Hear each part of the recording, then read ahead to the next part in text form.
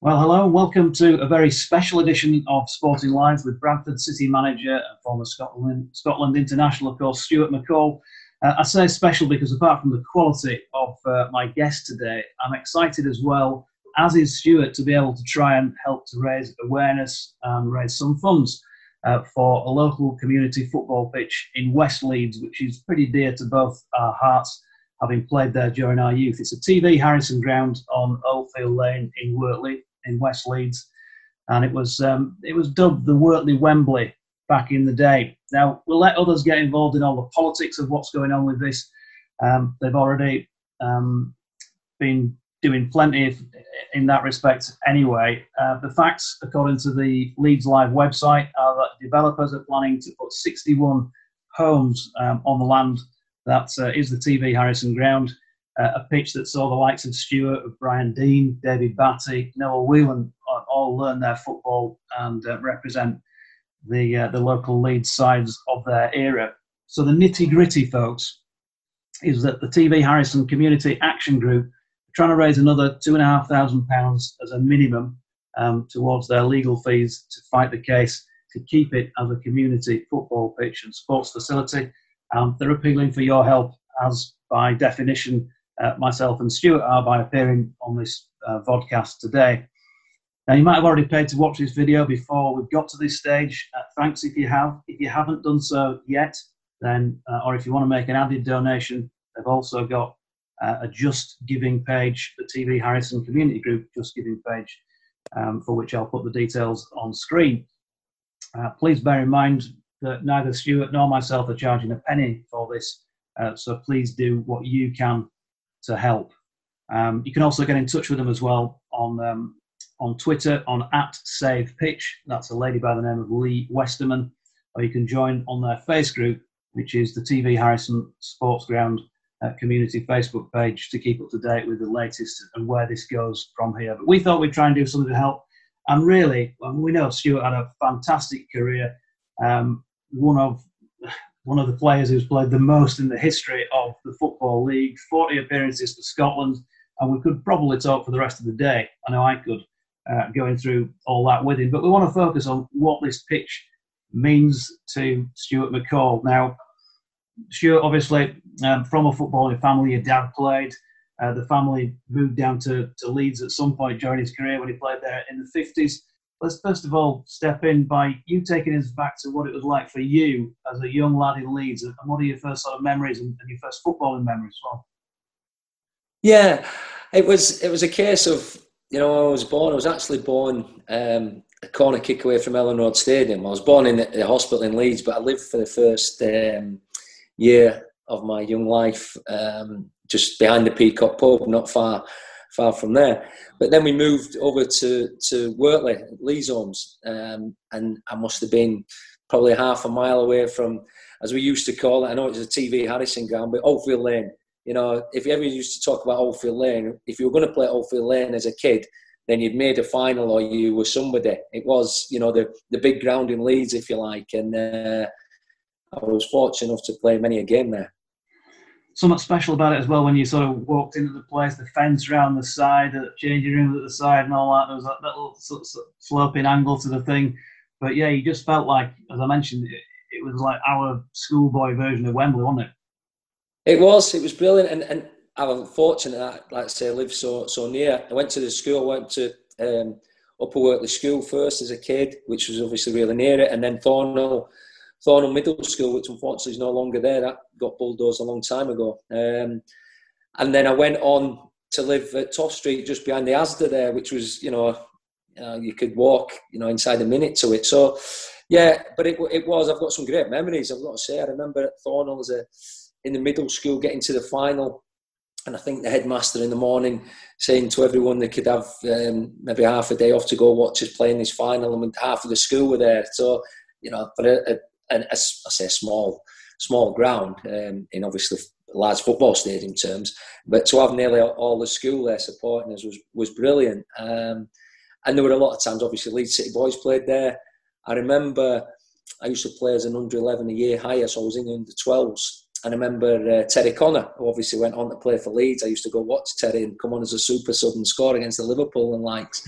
In the last 93rd minute, I remember being in the boys' pen one day when he came on and scored. But Terry, I remember it was coming out, and I think it was Dr. Foster, one of the coaches, and he had a big Dulux dog, and we were going to have to do some hard training or something. I can't remember, but the caveat was, and the bribe was, if Terry could race the dog across the pitch and beat it, then we didn't have to do any hard work. So I remember all of us stood on the touchline looking at it, shouting go, and the dog, running over to its owner, and Terry running against him. Thankfully, Terry was very quick in them days, so he won the race, and we didn't have to do any extra work. But yeah, there was some real. Honestly, I know I sometimes can't remember last week, but I certainly got really good memories of that ground.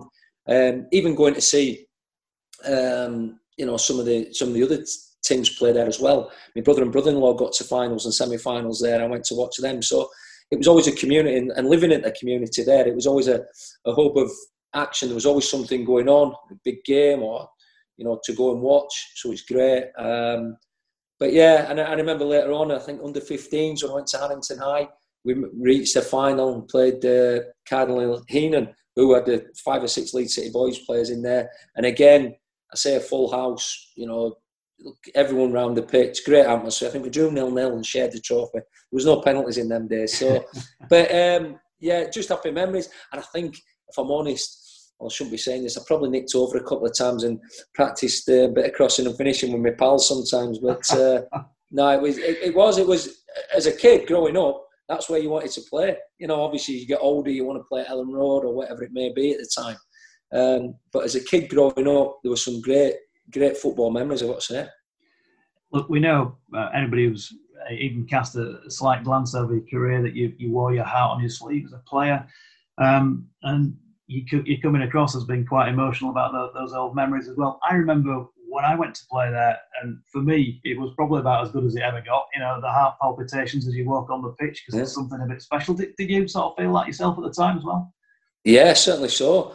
I'm trying to think of teams. I don't think Liverpool came once, but I think Sheffield Boys, as Leeds City Boys going from under 11, 12, 13, 14s and up, we used to play there on a Saturday morning sometimes. Had some good memories, just really good memories. And as you say, going in there, where you go through the sort of little gate and sort of turnstile next to it, and then down to the dressing rooms. But it seems silly now looking back, because I've been fortunate to play in some decent stadiums throughout my career. But it always still holds a special place, because that's where I was brought up in football. Really, both watching, as I said, some of the older games, but actually playing and you knew if you got to a semi-final or final, you were going to play at, as we called it, Oldfield Lane. So, being a redhead as you were, and being a box-to-box midfielder, well, eventually anyway, I don't know, quite sure what position you were playing back in those days, and given that sort of era, which would have been the early to middle 70s, I'm thinking it might have been a fairly fiery Scottish midfielder playing just down the road who could have inspired you, Billy Bremner. Well, certainly so. I do. It's funny you should say that, because I do remember one occasion. My dad was living up in Scotland, and he didn't come down to many games. I think I got to about under 15s at Leeds City Boys, and was only 4'1" and about 7 stone dripping wet. So I hadn't grown that much. But just talking about the late great Billy Bremner there, I remember getting told, I thought I was going to play this Saturday. I can't remember what it might have been. I don't know if it was Sheffield Boys or not. So my dad drove all the way down to Scotland to come to the game. And when I get there, I find out I'm not playing. And then my dad was this. I was more disappointed for my dad. I got on for 10 minutes or something. But I remember him speaking to one of the coaches afterwards, and one of the coaches says, "Listen, I'm sorry, Mr. McCaw, but we do think out of all the players playing that your son will be the one. He says, just a little bit small at the moment." And then my dad went into a rage about a rant about Billy Bremner, Johnny Giles, Bobby Collins, at the time. And my dad wasn't the biggest himself, and he managed to play for Leeds. So it was actually quite funny. But yeah, Billy Bremner at the time, as he said, growing up was one that I used to watch and, love to sort of to be really captain of Scotland and everything, wasn't he? He wasn't the worst, was he? Favourite playing memory, if you can pick one out from playing at the TV, the Oldfield Lane, I should say. Yeah, do you know, I've got to be honest, again, my memory's not the best, but I remember playing, like say, I think it was under 15, 16s, and Harrington High, which used to be the old Cow Close, up at Farnley there. How we got to a final, I never knew, because we just had lads that weren't the best, but were a good bunch and just loved training and playing. And we were playing Cardinal Heenham, and they had 5 or 6 of the boys in the Leeds City Boys team, and I think 4 of them went on to sign for Leeds United. So we were playing them in a final, and it was sort of, you know, I'd meet up with, they were all part of Farsley Celtic team as well, and I thought we were going to get a doing, so we didn't say too much, I didn't say too much. In the end, we got a 0-0, and I remember at the end of it, all the supporters were there, were really getting behind us, because it was like backs to the wall, and I think we had a lad who played rugby playing up front for us, and we had a goalkeeper that never played goals in his life, and you know, it was an odd book put together. So I just remember and sort of learning a lesson from that no matter who's got the best players, it's, as long as you give your all and be as competitive you can and play to final whistle. And we drew 0-0, and it was as if we'd won the World Cup, because, like I said, they didn't do extra time and penalties them days. I think it was getting a bit dark maybe, and there were no floodlights at the time, but we just shared the cup. So we managed to get the cup for 6 months, and they had it for 6 months. So that's probably me. Even though it was a sort of a drab 0-0, I think the lesson of just getting a group of lads, because we had some better players at the school, but they weren't that bothered about coming to training, you know, and they thought they'd just, you know, roll up, we've got a final, we'll play. But the teacher, you know, the sports teacher made it clear, if you don't come to training, you don't play in the final. And I think 2 or 3 of them thought, oh, no, they'll pick us, they ain't got anybody else. And in the end, as I say, we drafted a couple of rugby boys in. And so I think that was a model, and that sort of stood me in good stead for the future. You know, have people that want to play for you, and you won't go far wrong. Well, you did better than me, Stuart, because I think I played there 3 times, a couple of semi-finals, lost on penalties in both of them to the same school, Tinshill Middle School up Cookridge Way. Oh, we used to thrash them. Thrash them. Sorry, no. And then I think also lost to the Airedale and Wharfdale schools playing against the City Boys. So trying to mark Brian Dean all afternoon, not the easiest of tasks, I've got to say. So I'll put my hands up for that one. You're the winner, as you have been throughout your footballing career. Maybe ask you a couple of questions about that in a minute, but I just wanted to touch on one other thing that we did have in common as juniors, and that was playing for Pudsey Juniors, which in those days, they never played in leagues. It was all about trying to pick the cream of the players from the local area and picking your opponents. And I know that they've got a long list of people who ended up making it as professionals. I seem to remember the words Mike Duxbury being pumped out around about the time I was a junior. I think he came through the ranks, but obviously yourself always got mentioned at those presentation evenings that you went to. Can you think of anybody else from your era who went on and played elsewhere? Andy Duggan and Graham Mitchell were 2 lads who played in my team, and they both ended up playing for Huddersfield Town, and I'm not sure if both played for Bradford City, but certainly Mitch played for Bradford City. Yeah, he did, yeah. Do you know, I can't. I think we had a few lads at Pudsey Juniors that went to Farsley Celtic, because you either went to Farsley Celtic or Yorkshire Amateurs, I think, at them days when you got to the under 15, under 16 level. But no, I remember the Sundays always going around Yorkshire, really. We didn't get, you know, Airedale and Wharfdale being I think it was at times what it used to be winning 11 and 12-0. So that was the thing. Sometimes weren't as competitive because we did have the cream of the players. But we used to get coached well. And we had a good group. As I say, a lot of them went into Leeds United between 16 and 18. Unfortunately, Mick Ashby, the goalie, Jared Hill, Dave Harrison, you know, I think he's coaching at Man City now, maybe. So there were lads like that. We certainly had a lot of good players. But Pudsey Juniors was a good grounding for a lot of players. Which I think, you know, Kevin Broadhurst, I think, went to Birmingham City. Trevor Parr, I think, might have been up through Pudsey Juniors as well. Went on to play for Bradford as well. So there were great times then. Yeah, good days. Obviously, your Farsley Celtic days, and then you signed for Bradford. And as I say, there's so much to talk about with your career that we could be here forever. But I just wanted to really pick out what are those 2 or 3 defining moments, if you like. Is it scoring that one and only international goal, or is it playing in a World Cup, or is that first cap for Scotland, or is it something else, a Bradford City, or something else related to memory or two? Yeah, listen, I've been very, very fortunate to have a decent career and play with some great players under some great managers in front of some great fans. But I think defining moments, I think the biggest one would probably be when I got picked for Scotland and England under 21s on the same day. Ended up picking England, went over to Turkey, the under 21s.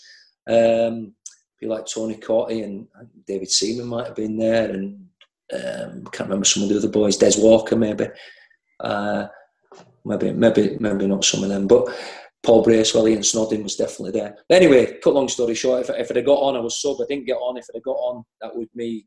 I could only play for England, and obviously I had some outstanding midfield players.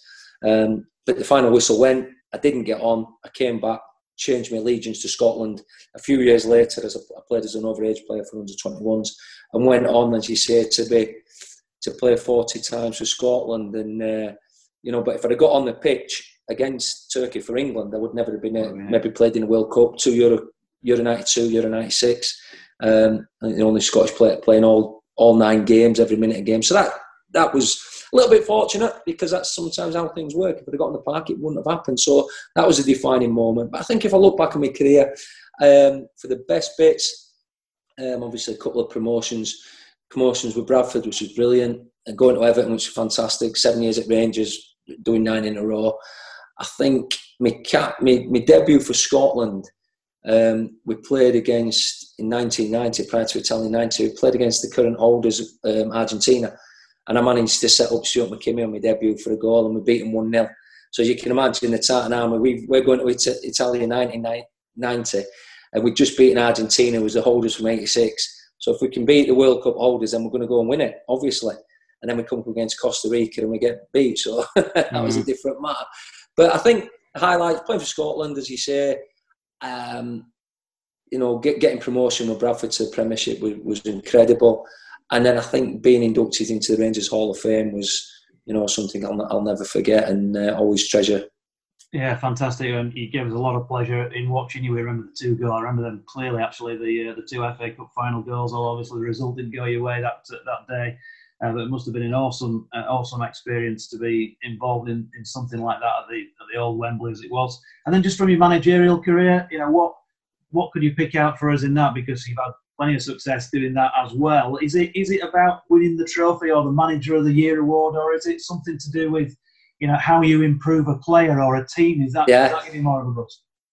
I think when you look back at the time, it's about winning games and trying to get the end result. I mean, for example, at Motherwell, we were in a table at League of 12, and I think we probably had about 7th or 8th budget, but the aim was to finish, in the top 6, because they have a little split in you. But we managed to finish 2nd twice and 3rd once. And one season, we took Motherwell into Champions League, which if somebody said that was going to happen, they got carried away, So, things like that. But when you look back, bringing young players through, seeing them going on and progressing their careers, which is brilliant. Picking bargain buys up young boys and moulding them or trying to help them just progress. I think we get as much, even now when I've been in the game a long time, I get as much pleasure from seeing young players come through and be successful and move on. We always, at the level I'm at the moment, I understand totally. You always want to keep your best players, but at the end of the day, you don't stand in the way if they've got chances to go and progress. And we've had that at Motherwell and certainly had it at Bradford on a few occasions. So, but yeah, no. Listen, I think football, to play football is unbelievable, and the next best thing is obviously to try to be involved in it, and to be a manager and coach is it's stressful, it's tough, but it's certainly enjoyable. You've made a good job of it. You've made a very good job of it. A great career. And Stuart, we thank you immensely for putting in some time to talk to us about those career highlights. Just really wanted to get you to wrap up with a message, if you can, for people watching this podcast who might feel like they want to contribute. Why is it so important that the Wortley area keeps the TV Harrison Sports Ground? Yeah, well, it just gives kids a chance to have dreams, doesn't it? You see nowadays, back in my day, back in the 30, 40 years ago, seeing lads playing football, kids playing football and out or doing whatever. Nowadays we know they play more football on the PlayStations and the Game Boys and that. So to have somewhere you can go and play and learn in a safe environment, and look back at the history of the place. There has been some decent players graced there, and there've been some fantastic games, local games and encounters. But I think it's important for a community to have somewhere like that where, you know, people can go enjoy the sport in a safe area, but also go and get behind your local clubs and community. And I think it's I think we've got enough houses about, haven't we? Let's keep the football pitches. Brilliant. Many thanks, folks. That's it from Stuart and myself for now. Thanks for watching. Please do contribute. I'll be leaving the details up once this cuts off. All the full details of where you can get involved with the community action groups and where you can send your donations to as well. But from Stuart and from myself, goodbye for now. Cheers.